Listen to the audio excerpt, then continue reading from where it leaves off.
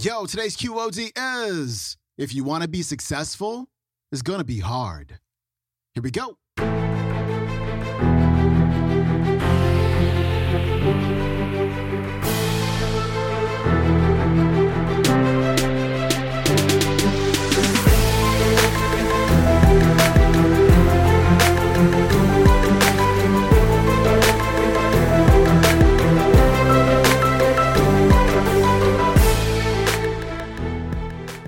Welcome back to the Quote of the Day Show. I'm your host, Sean Croxton of SeanCroxton.com. We got Steve Harvey back on the show because we cannot get enough Steve Harvey. And his talk today is reminiscent of Darren Hardy's talk from a couple Mondays ago when Darren was talking about how success requires hard work.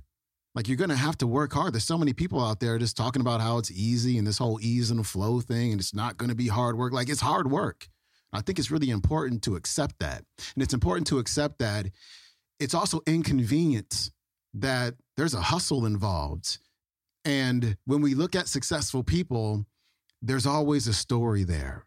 It's so easy to forget that Steve Harvey slept in his car for 3 years. Used to go to hotels and slip into the bathroom and give himself like a sponge bath to stay clean. We're so afraid of inconvenience these days. It's a trip, but at the same time, we want to be successful. We've got to respect the hustle. We've got to respect the hard work and be accepting of all of it because it's the only way you're going to be able to get to where you want to go. Steve Harvey, coming up. So where I started from was my father making $5 a day. I come from nothing. I had a severe stuttering problem throughout school. I flunked out of school. I'm on my third marriage. I lost everything I ever owned twice. I've been homeless and lived in a car for 3 years. We talking about next level? I'm finna show you how to get there. See, the cool thing about me is I ain't got nothing to sell you. I ain't got nothing for you. I'm just gonna tell you how you can get to the next level. Now, I've been debating on how I was gonna do this, but I thought the best way to go about this is just tell you my story. And in my story, maybe you can see some of yourself. Listen, man, anybody can be successful, but you gotta understand something. It's hard. It's hard, man. You can take all the courses you want. It's hard. You can go down there to the church and hold your hands in a prayer circle. When you get through praying, it's gonna be hard. You go to school, you can get all the degrees you want. When you get them degrees and you hang them on the wall, if you want to be successful, it's gonna be hard. It's hard being successful. That's the first thing you need to understand. Come to these seminars and have these people come out here, talk to you about success and everything, come out here and they do a nice job of it. But then you go back and think you got it. It's hard. I don't even know the speakers' names, but all these people that's up here, it was hard. That lady had the red dress on to get to where she at. It's hard. It's hard. Understand that. It's hard, man. See, and I talk real. I ain't got no paper. I ain't got no presentation. You know, I got some pictures if you want to see them, but I ain't really got them tied to nothing. Got some vacation pictures. And you want to know what my life is, just follow my wife on Instagram, because that doggone Marjorie be balling. That girl right there, that's my chick, though. That's my chick. She's my wife and my chick on the side. You feel me?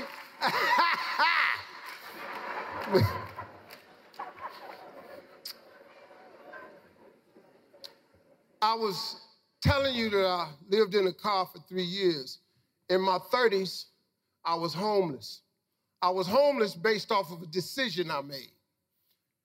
October 8th, 1985, I walked in a comedy club for the very first time.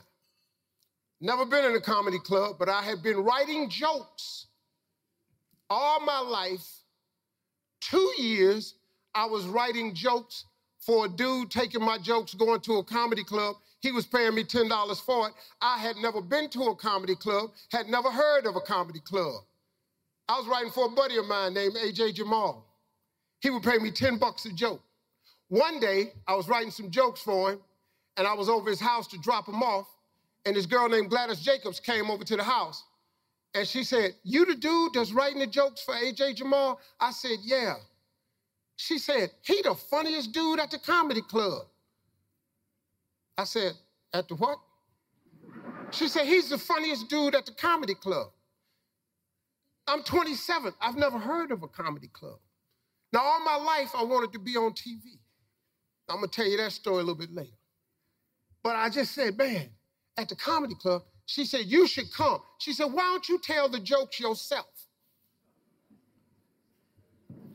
Really? Tell the jokes myself? She said, "Yeah." Now, I'm thinking, I said, man, this could be what I've been asking God my whole life. See, some of you in this spot where you keep asking God, what do I do next? What's my next move? You know the hardest thing about your life? Trying to figure it out. Ain't that hard? But do you know that you ain't supposed to do that? Do you know that God already designed you for a purpose in life? And if you would just simply ask God what it was, he could guide you to it, and the search for what I'm supposed to do would be over. But oh no, we so busy figuring it out. I got news for you. How to do something, the how-to is none of your business. That's what I never knew. So I was just wanting, man, to just be on TV since I was a little kid. And this girl said, "Come to the comedy club." So I go to the comedy club with her. She said, "We're going to go Tuesday night. I want you to sign up to perform next week. And then I want you to see how I go first." I said, "Cool." So I walked in the comedy club. I signed up for the following week. And I sit down. I didn't have no money back then. This girl named Gladys Jacobs bought me some chicken wings and grapefruit juice. And I was sitting there watching. There's supposed to be 10 dudes perform. 9 of them went up. Now, I ain't laughed all night. She said, "You're not laughing at none of these jokes." You know why? Because what they were doing was my actual gift. It was the thing I've been doing my whole life. So I wasn't laughing at their jokes because I knew everything they was going to say, and I knew everything they should have said where the joke would have really been funny. So I'm just sitting there just a student, man. So it got to the 10th guy, and they called his name, and nobody went up. And they called his name again. They said, "Well, looks like number 10 isn't here. We're going to go to next week's list. Steve Harvey, come on up." I looked at that girl, Gladys. I said, "This crazy." I said, "There's somebody in here got the same name I got." She said, "You really can't be this stupid." She said, "Boy, that's you." And the audience clapped again. It's all white audience. I run up on stage, I ain't got nothing. First thing I say to the audience is, "Hey, I appreciate y'all clapping, but I ain't supposed to be here. I'm on next week's show." So I said, "No, really, I ain't got nothing for y'all." So the girl Gladys yelled out, "Tell them about when you was boxing." So on the way down, I had told her this story about boxing. So I did the boxing joke. These people was in the floor laughing. So then I ain't had nothing else. So I had wrote some jokes for my buddy A.J. Jamal that I hadn't sold to him yet. So I said, "Well, hell, let me try these." So I did them jokes. They died laughing. They brought me off stage. They brought all 10 of us up on stage. They had a clap off. That night, I won the clap off. I won amateur night, October 8th, 1985. They paid me $50. I get in the car. I'm 40 minutes from my house. Gladys is driving me home. I'm crying the entire time. I can't stop crying. She said, "What you crying for? It's just $50. I said, "No, you don't understand. This ain't $50. I've been born tonight. This ain't $50. This is God answering a prayer of mine that I've been praying for 20 years. This ain't $50. This is what I'm going to do the rest of my life. I went to work the next day, October 8th, 1985, and quit my job. I have done nothing since October 8th, 1985, except one thing. I've been telling these here jokes. That's all I've ever done. That gift that God gave me, you know, the Bible says your gift will make room for you. It'll make room for you. See, if you're not doing your gift, you're wasting your time. Maybe when you wake up in the morning, see, but sales is a gift. That dude that keep winning team member of the year from the comfortable background,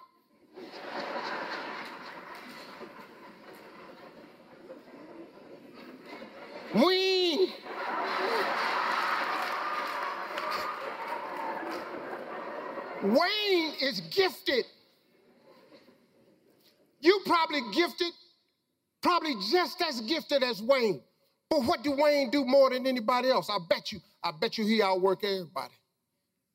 See, you get tight right now because you're probably thinking, yeah, he don't outwork me. Yeah, he do. You can tell because it shows up. He might not outwork you, but maybe he smile more. He might not outwork you, but maybe he got away with people more. Maybe he just a people person. See, all these is gifts. Your gift will make room for you. You got to identify your God-given gift. If you don't identify your gift, you're going to waste your time. Telling jokes is my gift. It's what I do. I don't even know y'all. Let me tell y'all something. I could, listen, if I want to, I could turn this into a comedy show. I promise everybody in here be throwing up. If I want to. I'm retired from stand-up. But do you understand who I am? Y'all must have forgot. I'm one of the original kings of comedy. I was a bad boy.